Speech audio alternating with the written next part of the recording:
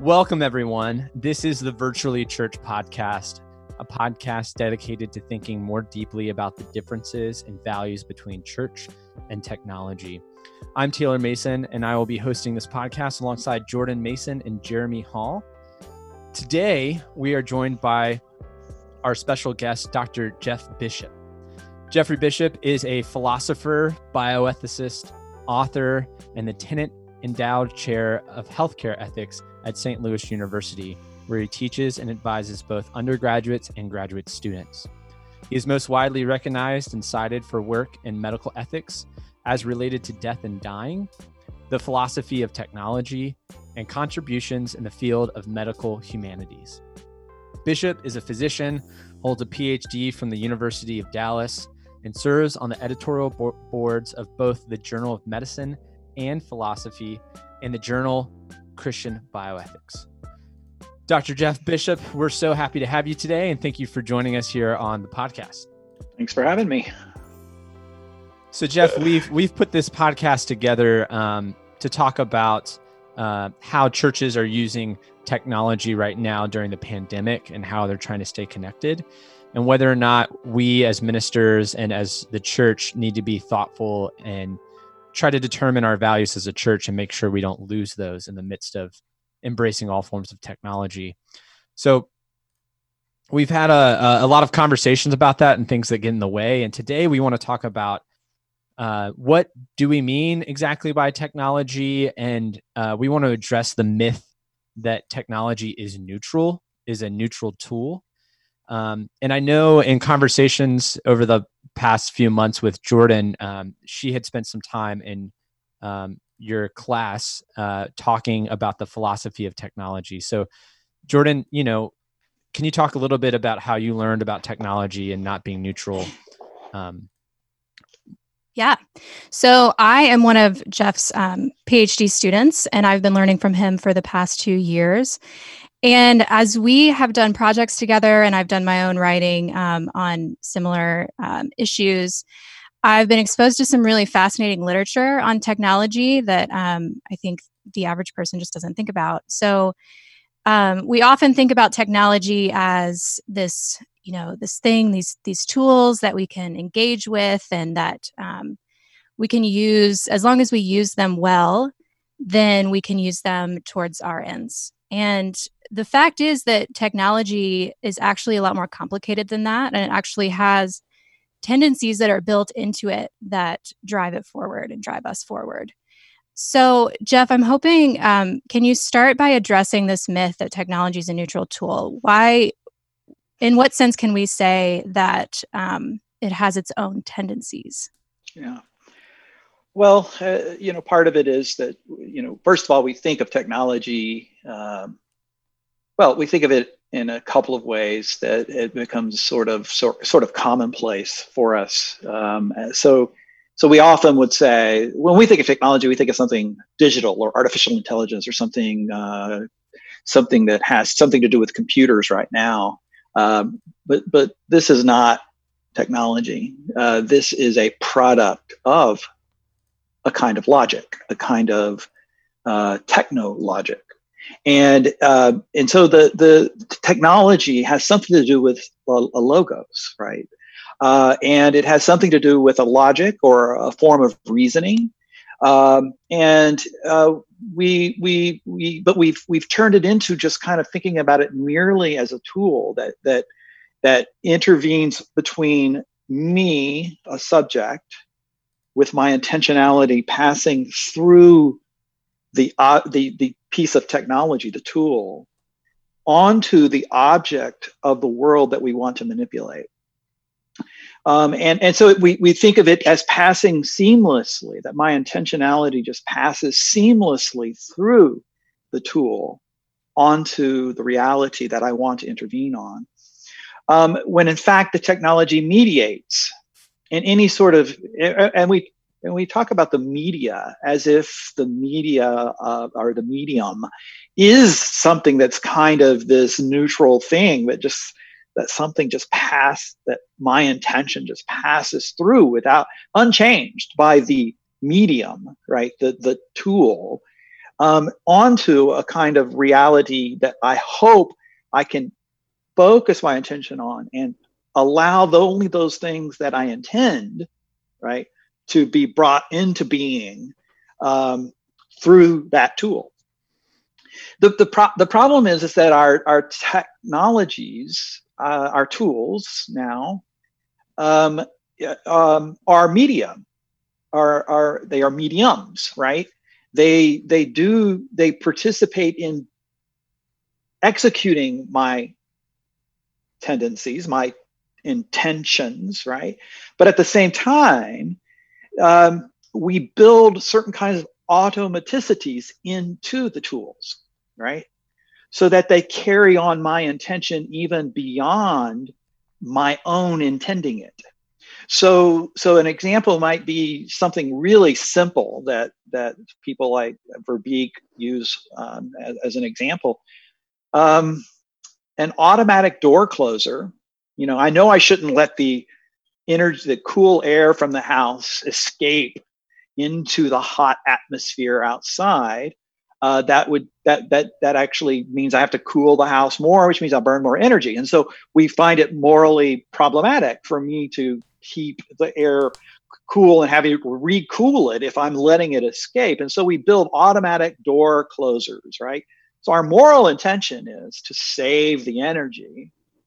And I have the automatic door closer that helps me to save the energy, right? So it already has my intentionalities being enacted even when I don't necessarily intend them directly through that, right? Well, we can take that and play that out in multiple different levels. So what that means is that there is a kind of tendency built into the technologies, even the most neutral of technologies, seemingly neutral of technologies, like automatic door closer, right? Well, the more sophisticated the tools, the more those tendencies can reverberate in different ways, in ways that we hadn't even imagined, right? So we might have tools that, like the telephone, right? We intend it to communicate in a certain kind of way, and then we find it being used for various and sundry nefarious purposes, right? And so it has those tendencies, right? Tendencies that any other human being coming upon those other tendencies that aren't being utilized, right, can then pick up with those tendencies and say, aha, I can conform my intentions to those tendencies, right?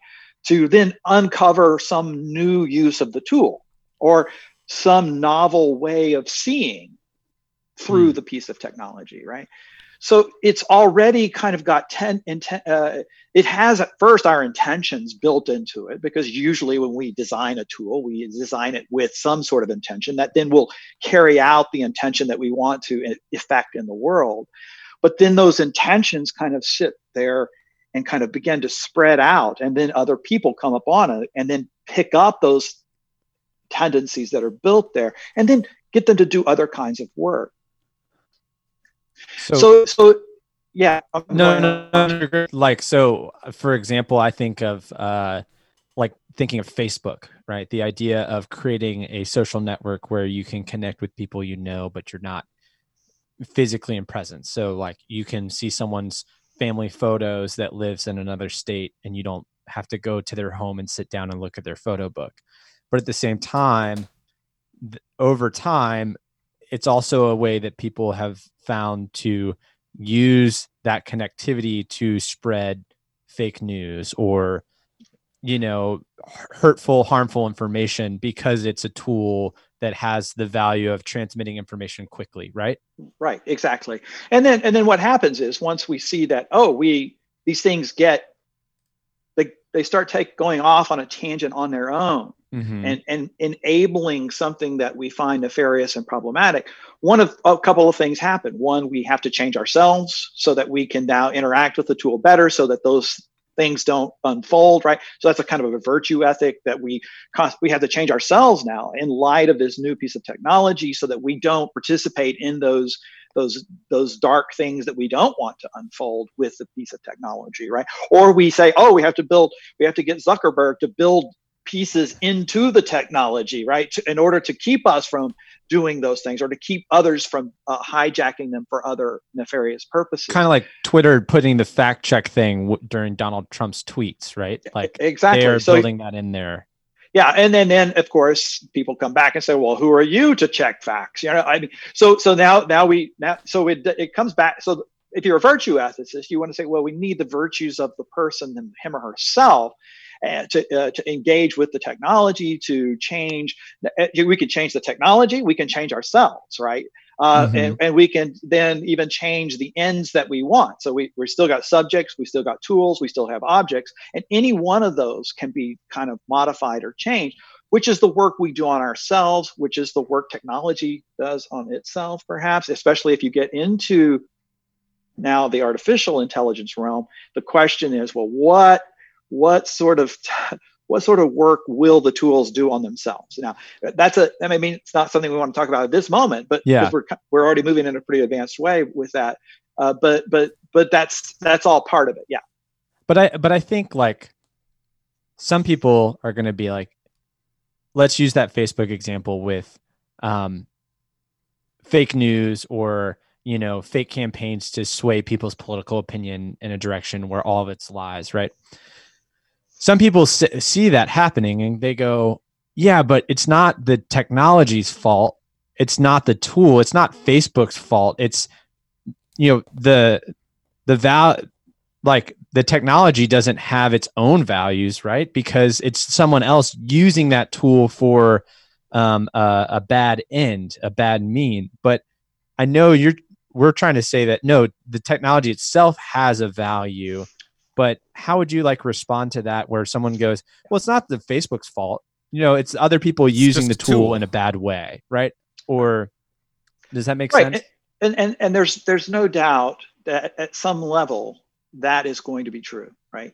Mm-hmm. It is always, if we think of it as the human, as the animal that always has a kind of rational intentionality that is always being deployed, that is there's no doubt that's true at some level.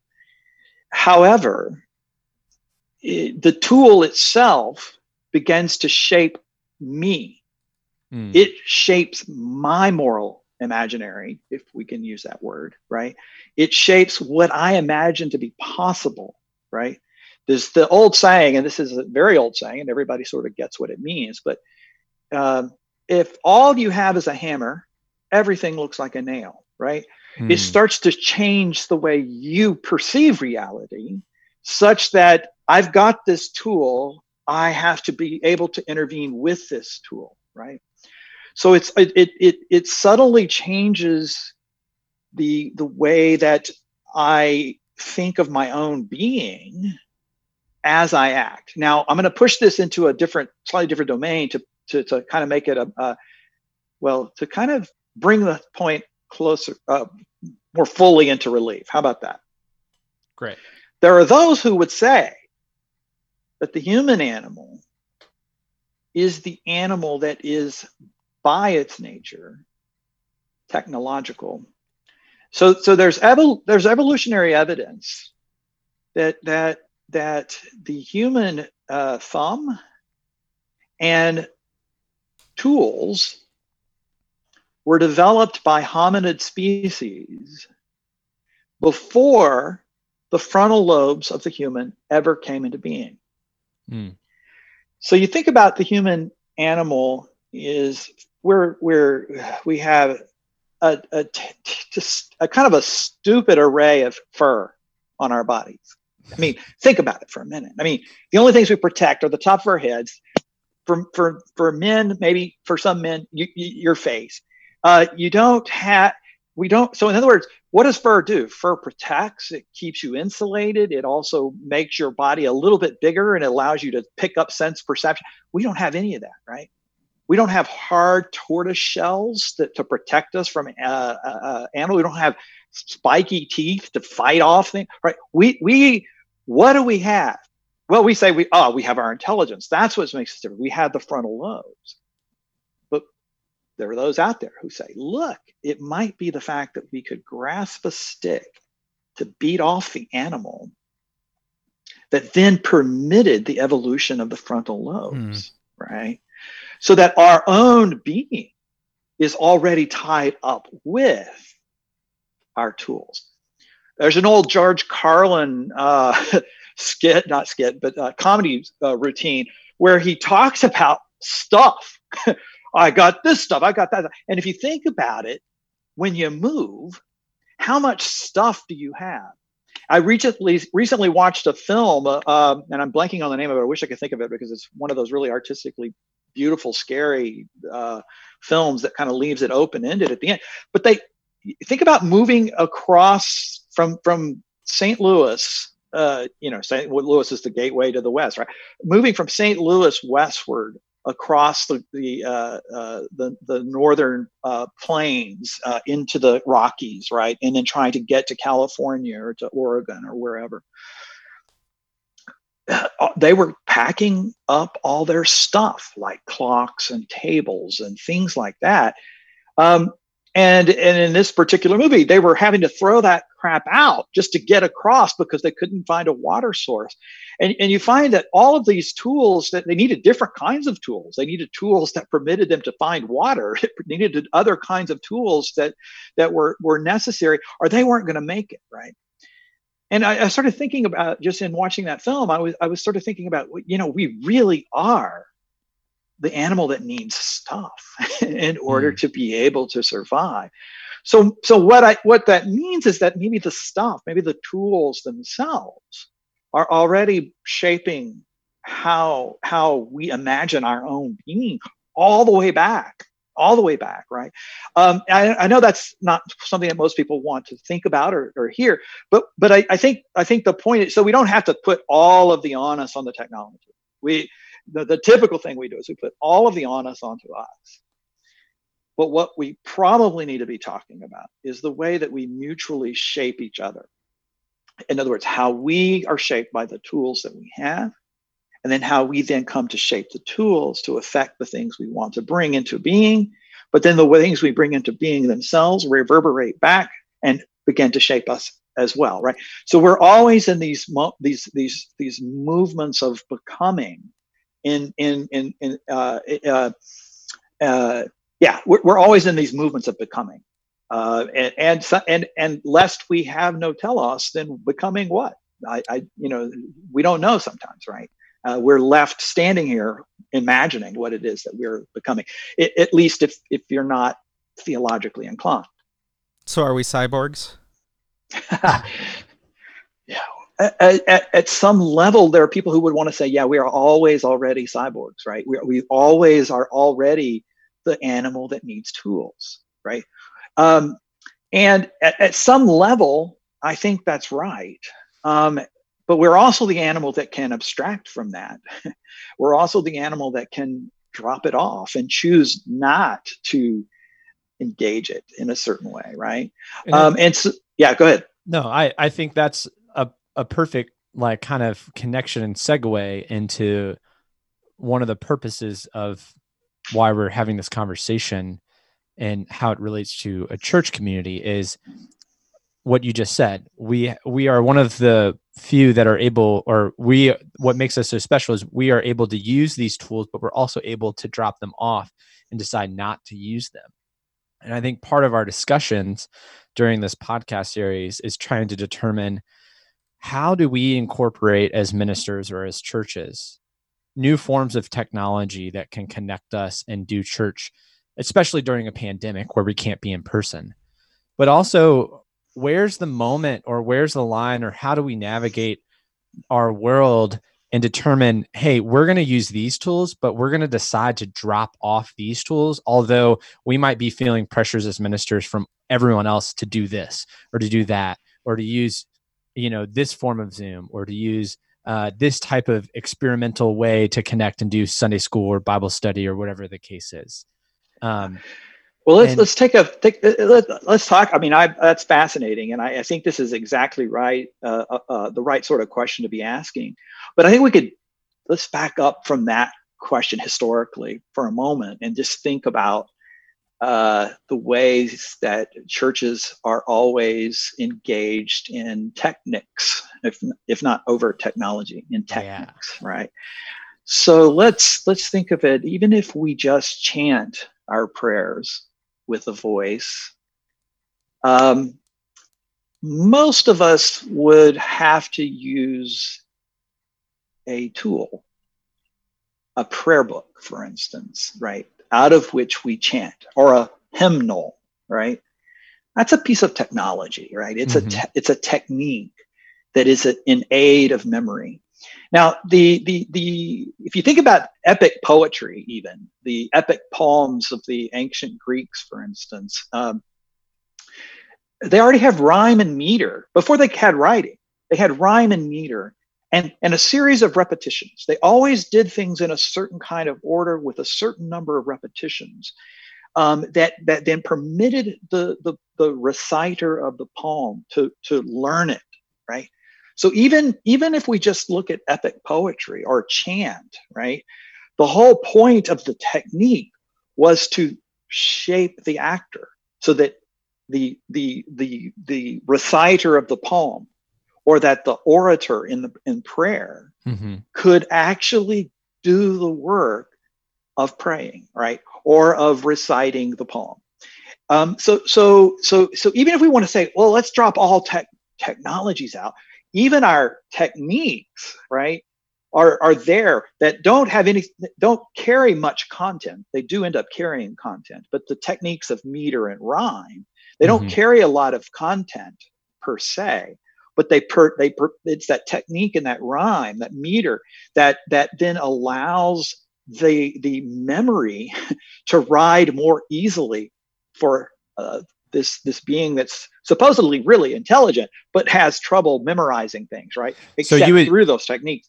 So all the way back, we see that we're having to use some sort of techniques to get to it. Yeah, go ahead. And you would say that those techniques are, or the I'm trying to think of how to phrase that with the idea of values, because that's something that we're trying to hit on, is like the values of that technique are to help people remember things, right? Help to bring the content into being for me and for others as I'm reciting the poem or reciting the prayer. Yeah. Great. Go ahead, Well, Jordan. and also those techniques also serve to manage the embodiment of the reciter. So the meter tells you when to breathe as you speak, so that you can continue to speak and speak and speak without getting winded, right? Yeah, so It also serves as a way to mediate our embodiment and carry out this task that we have in front of us. So that technology has is created to have a specific value in its own self. Like the meter itself has its own value, the technology that's created, regardless of what the other person is doing or how they're using it. Is that correct? Yeah, I think that's right. And I think, I think for me, the most beautiful poetic rendering of the breathing, if you look, this is my estimation, I'm no expert in this, but if you look at the Book of Common Prayer, you will find phrases that it is marked out in phrases that one can say in the length of about one breath. Okay, and it's so your phraseology then began. So in other words, there's something about me in my embodied status, as Jordan pointed out, that is being put into the meter that then allows me to carry memory on that meter, and then to reconstitute my memory as I speak it out, which then shapes the memories and through the rhyme and the meter of others around, right? And then we put it into books, right? And so the books become the medium. Or let's move to music. We start out usually with the human voice. Most of the liturgies that were done, before organs were always chanted with the human voice.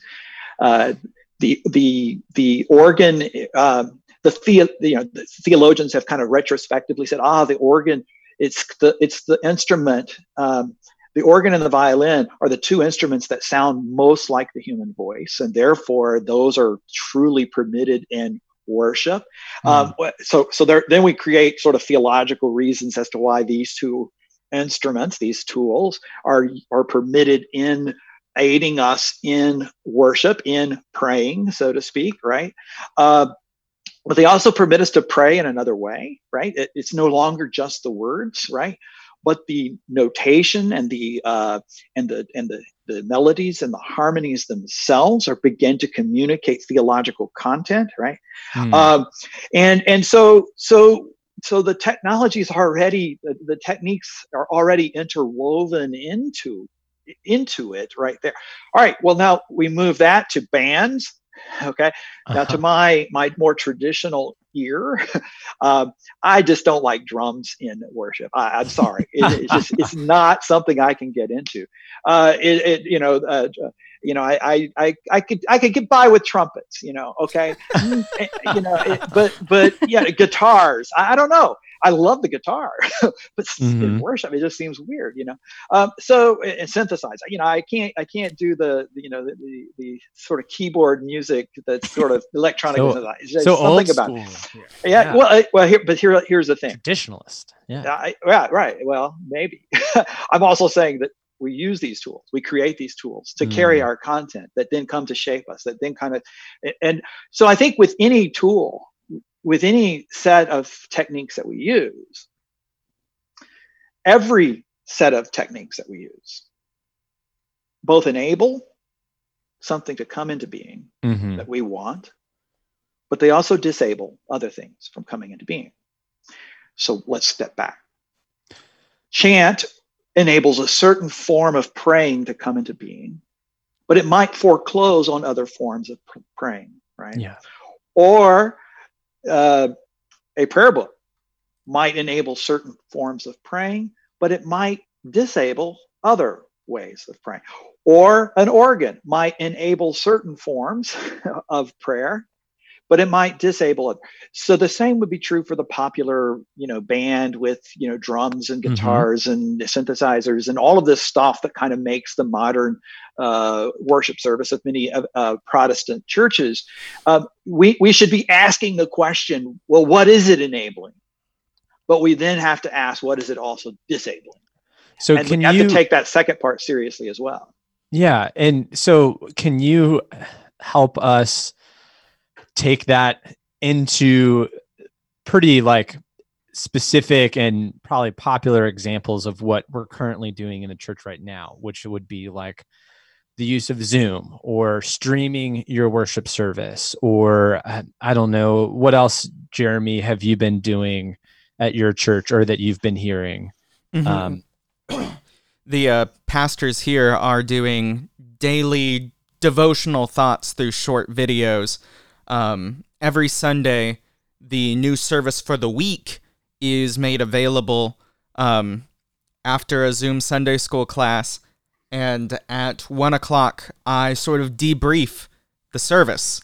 I get on Facebook Live, and for whoever is there to listen, we walk through the service and and I ask questions, and sometimes people respond, but it's a pastor monologuing about why the service is the way it is. And that's become part of the rhythm of our worship week. And so, Jeff, if for a minister that's listening, or even a church member that's trying to think and be in dialogue or help understand what their church is doing right now, take all of that and help us kind of walk through how we might have to think differently to start establishing what these forms of technology we're using has its own values. Like, how do we determine and figure out what those things have values and how it's affecting us? All right. So the first question is Zoom like a seamless, almost immediate, unmediated conduit for information? Okay.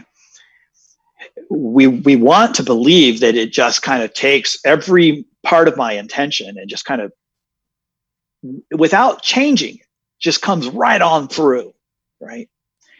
But that might be enabling a certain way of thinking that is already regnant in, how do I put this without being terribly offensive?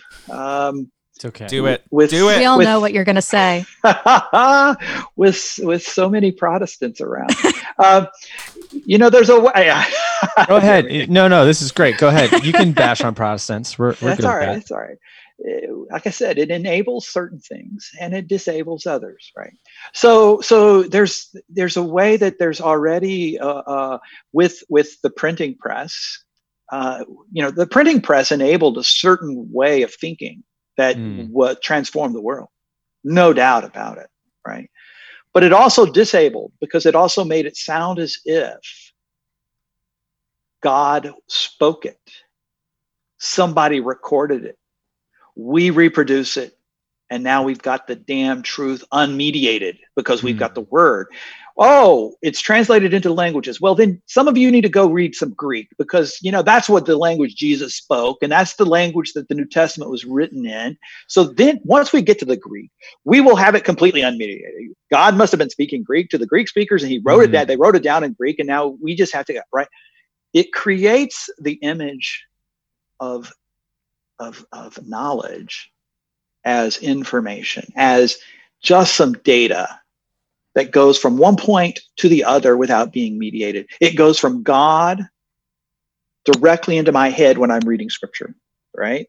Yeah. So it already it enabled lots of wonderful things, the printing press, but it also begins to shape Protestant theology, their own reflection, without thinking of it as being mediated by the printing press, their own reflection about it enabled certain kinds of things, but it also required them to change the way they think about knowledge now, so that knowledge is merely information. So there's a way in which Zoom might be doing the same sort of thing. Zoom almost, these virtual technologies that allow us to do exactly what we're doing, right?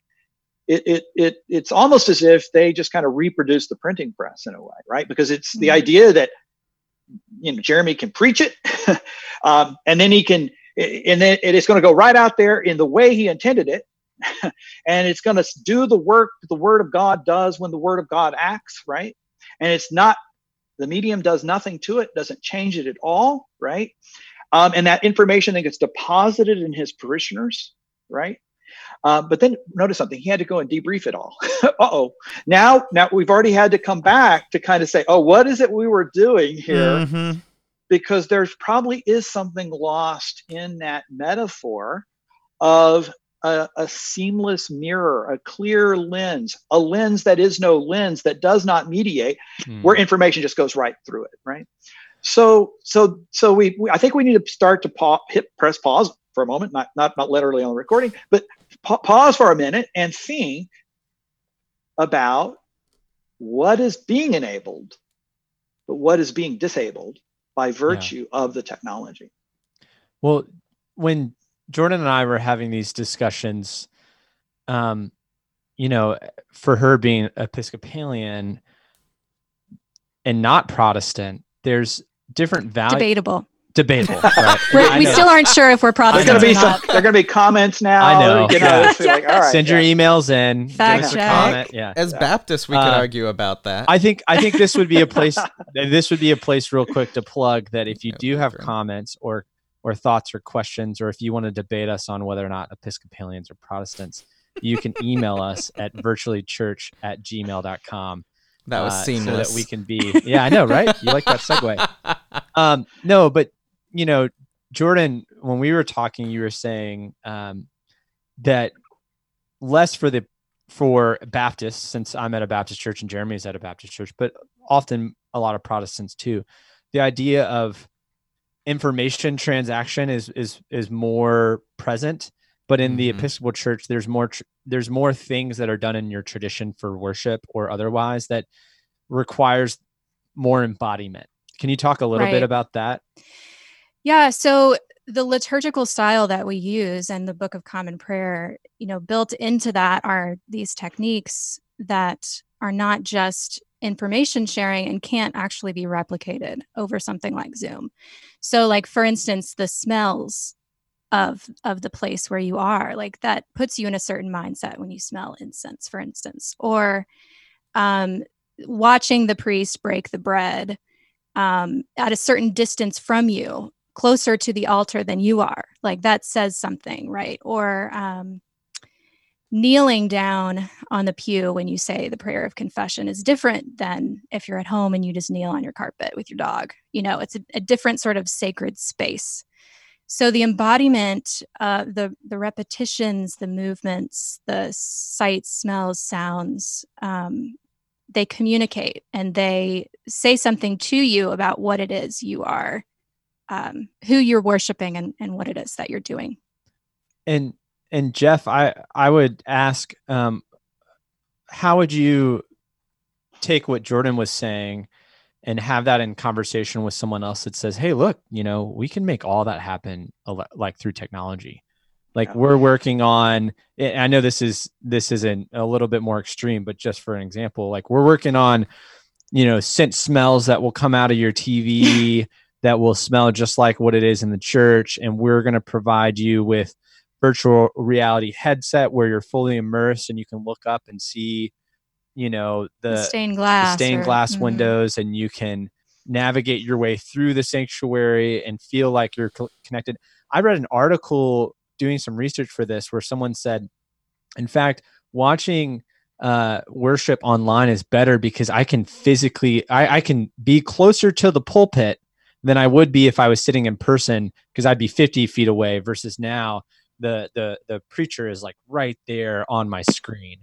So like, how would you, Jeff, navigate that conversation for some people that are saying, look, actually this whole virtual stuff, we can pretty much do everything that we've been doing through embodiment or through in person, and we can just translate that. Or I think another thing that we talked about last episode is pastors and ministers are worried that if we don't translate everything we've done in person, we're going to lose the church, or I'm going to lose my job, or we're going to lose the connectivity that we had before this pandemic. You got to innovate, got to keep going. Yeah, exactly. Look, at some level, I don't disagree with the person who would say all of those things. But the first question has to be, well, what are we enabling? But also, let's not pretend that we're not disabling something, right? You already have a faith in this medium that is unquestioned. If you believe that you can translate everything that is humanly possible in a worship space into something that can be done virtually through artificial intelligence or virtual experience machines or whatever, right? You already have a faith in it, right? Question it. Question that faith. Ask yourself if that is in fact true of the medium itself, right? Of the technology. I think I'm going to say this, and again, I'm going to anger all my Protestant friends, I'm afraid, but there's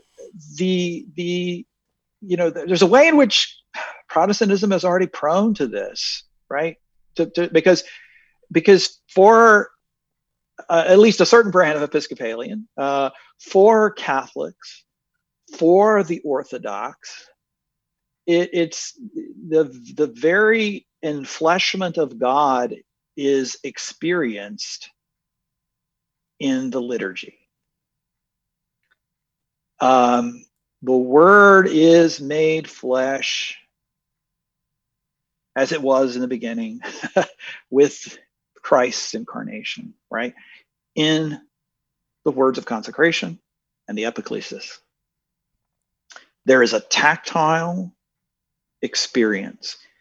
One of the things I think that even a great phenomenologist like Maurice Merleau-Ponty points this out, that the touch is perhaps the most important sense, because it is the one sense that in acting is acted upon. When I see something, I am not necessarily being seen. When I hear something, I am not necessarily being heard. When I Touch is smell reciprocal. something, I'm not necessarily being smelled, right? Mhm. But if I'm touching, I'm at the same time being touched. Okay. So there, the sense of touch is a sense perception that you get when you're physically present with others there, so that greet one another with a holy kiss means something. People reverence and kiss icons in Orthodox and Catholic churches, more so Orthodox churches. Touch. I'm longing to touch the saint whose image is enfleshed in this wood, so to speak. Mm-hmm. Right? So the idea of enfleshment and flesh and touch is there in these liturgical traditions like Catholicism or Episcopalianism or Orthodoxy that I think Protestants want to reclaim or need to reclaim or ought to reclaim it, even if they don't want to reclaim it. So I guess the is, well, there are dimensions of that I don't think can ever really truly be replicated in a kind of Zoom church session, right? Yeah. The greeting one another with a holy kiss is just not really possible. Go ahead, Jordan. So this brings us to something that I was hoping we would talk about, which is the tendency of technology to embrace efficiency and efficacy. And if you think about like the Industrial Revolution and sort of these big industries, like that sort of technology that we think of after the Industrial Revolution, factory production makes everything the same, right? So sameness would be a value that's built into a factory. And so I just kind of wonder, if the services that we can replicate on Zoom or on YouTube Live, if they aren't bent more towards efficiency and efficacy than they would be if we were in person, where we are maybe more receptive to the Holy Spirit or maybe more receptive to interruptions like a baby crying or someone forgetting to stand up to read the scripture, something like that. So I just wonder if maybe some of those tendencies can come through. I think that's a very good point. Particularity matters. The matter matters, and I think that there's a way in which seeing Ms. Jones, who always sits in the pew right here, right in front of me, at a distance from the pulpit, right? Yep. At a distance from the altar, right? Actually, something is being communicated there. I'll give you another example. In my parish, I work at the altar sometimes, and there's nothing more powerful than seeing old Ms. Jones with her arthritic knees walking up to the altar, or, Roy, who is dying of pancreatic cancer, walking up to the altar, all of us coming to the same spot in order to receive the grace of the sacraments, right? I'm sure we'll say, Zoom people will say, we'll figure out a way to make that, be the same. Yeah. And I don't know if that's true. Yeah. There is a program that one of our great mega churches has offered for free to the church public that it's like you can get it at onlinechurch.tv or something like that. And it's a host for your streaming service that allows people to click to raise their hands in worship. They can click to say amen. It's got a thing so the pastor can do with every eye closed and head bowed, just put your hand. I see that hand. You can click to raise your hand. I want to know if there's like a special recommitment button or something. But you can walk the aisle by clicking here to walk the aisle. Yeah. Well, you almost think about what this means about what we think of ourselves, right? We already think of ourselves, and I've heard people in Christian communities who are very much into technology, who will say something to the effect of, "Well, it's all virtual anyway." Right? In other words, even our own experience in the flesh is just a virtual experience, because they think of us as ourselves as some sort of soul that's just kind of separable from a body, that just uses the body as a perception device, a perpetual, what do they call it? A simulation device, right? That simulates the real. We don't ever really see color anyway, right? It's just light reflecting, and so it's just mediated through the body in a certain way, and it Just tickles neurons a part in the of brain. it. Well, it's not even neurons, to the point where the soul, or some thinking thing, Descartes obviously here, some thinking thing that kind of somehow is approximated to the neurons in such a way that it makes something happen in the soul, right? So it's not even neurons for many of them. So it already has to make the soul into a form that is about information. The form of the soul. The soul is the form of the body in traditional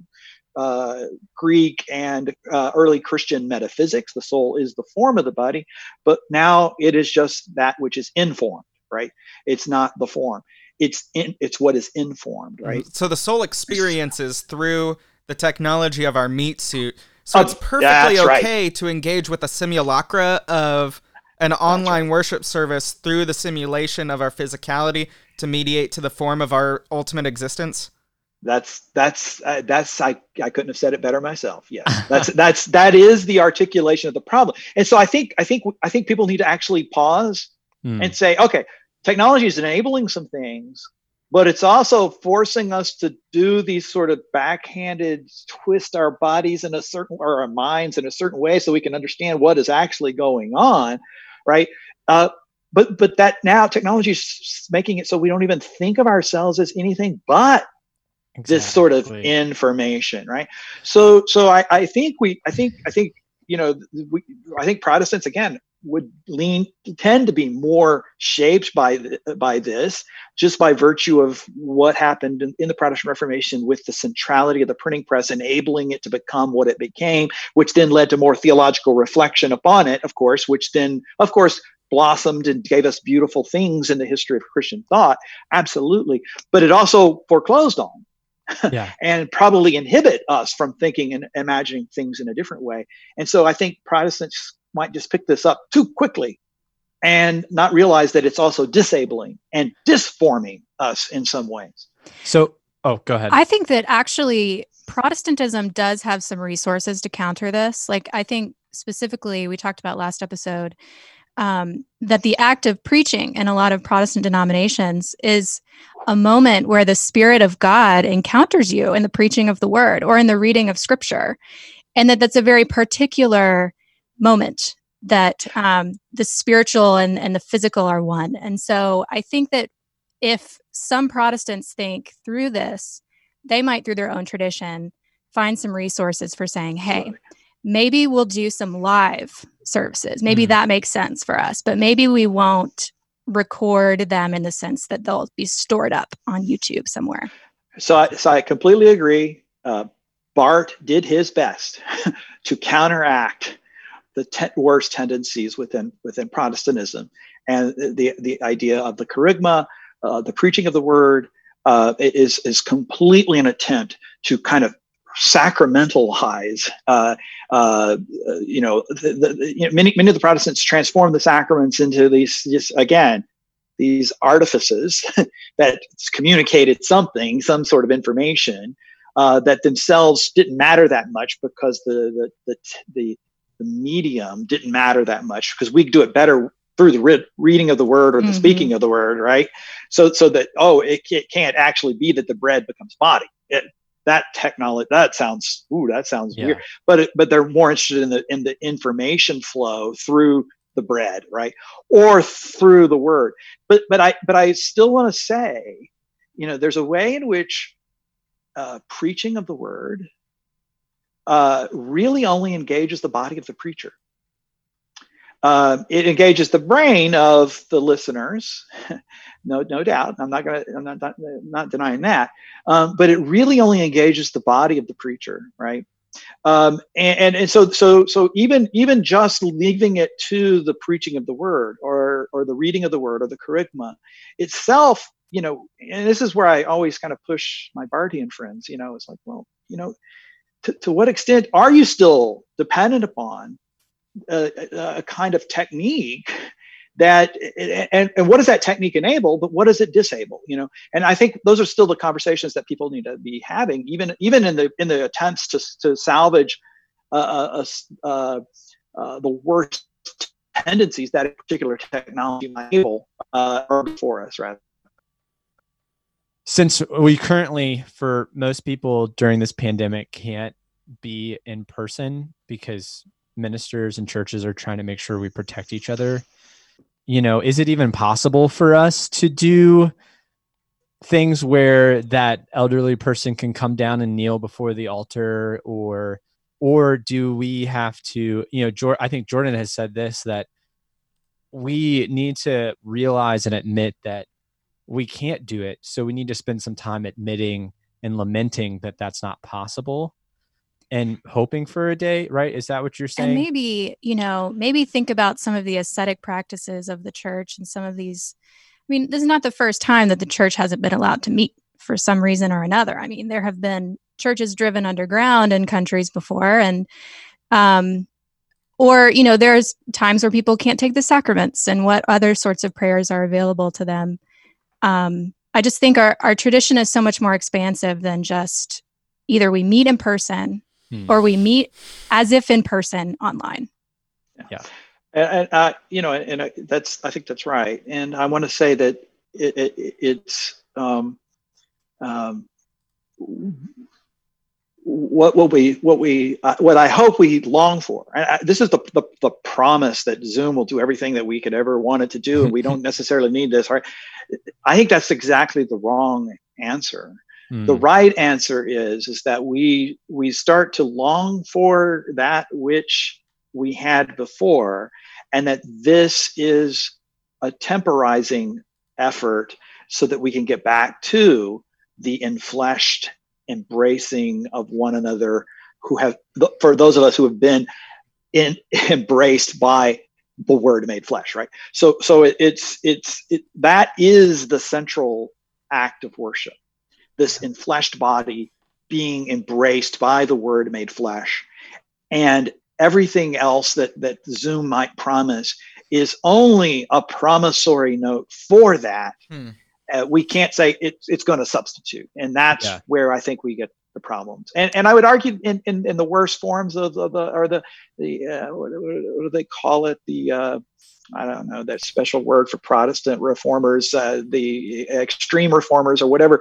That's what they did. They threw everything out, thinking, "Oh, we'll just do it this way," when in fact they needed to be brought back from that in some way, and think about, okay, what is it enabling? Sure, that's great, but what has been disabled that the church itself actually does embody? Yeah, that's great. So at the end of each of our podcast episodes, we wanted to do something that, in the midst of the pandemic and all the craziness of going on in the world, something that we see in the world that is bringing us hope. So we spend just a really short time at the end of the episode just mentioning something that we see either in the church or in the world that is bringing us hope today. So we'll start with you, Jeff. Oh, thanks. Yeah. The least experience at doing this on the spot. Yeah. Is there anything currently, like within the church as a whole, or your specific church, or within the world, that's giving you hope right now? Well, boy, I think there's a way that through technology, through the medium of technologies like this, there's a way that we can communicate with each other and see a kind of solidarity with Christians around the world. So I just saw somebody I follow on Twitter was liked something that somebody that I didn't follow on Twitter found, and it was a photograph of a Dominican nun wearing a mask, holding up a sign that says, "This is evil," hashtag Black Lives Matter. And I said to myself, I want to be her friend. I actually said that in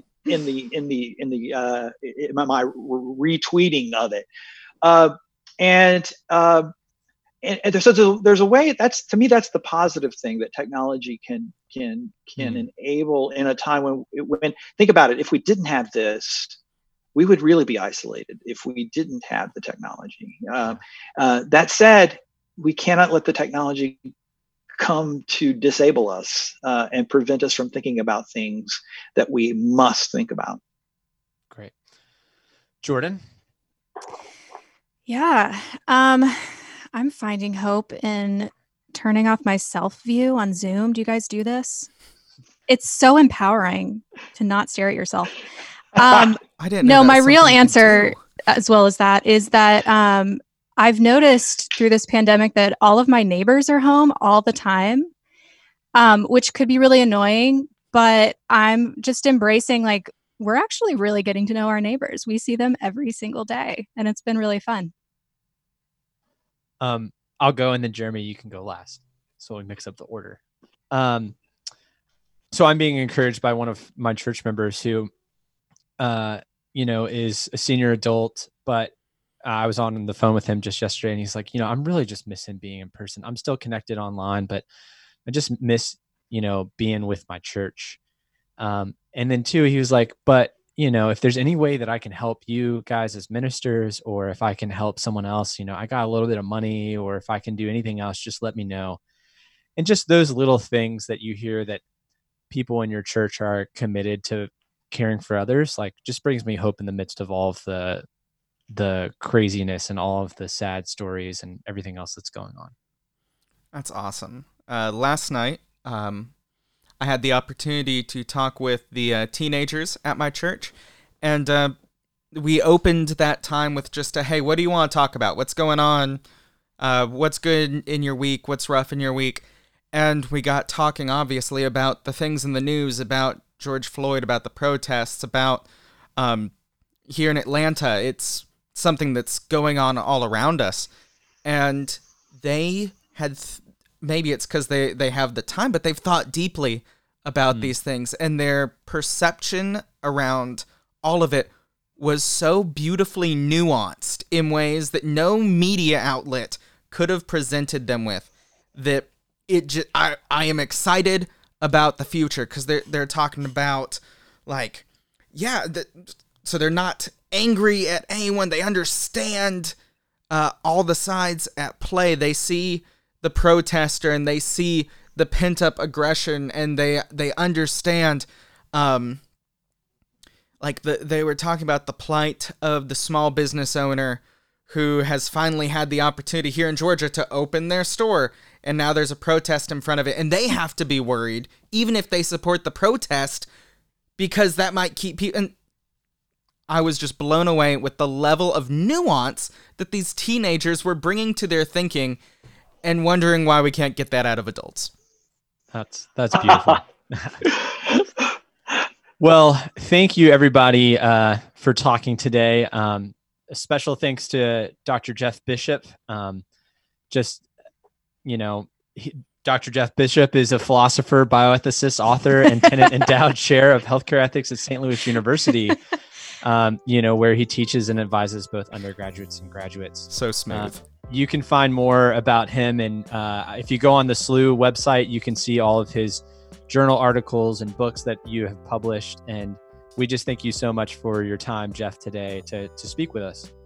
Thanks for having me, guys. It was fun. Also, we want to thank you for listening and joining us during this episode. It's been a great time to have conversations, and we hope you enjoy it too.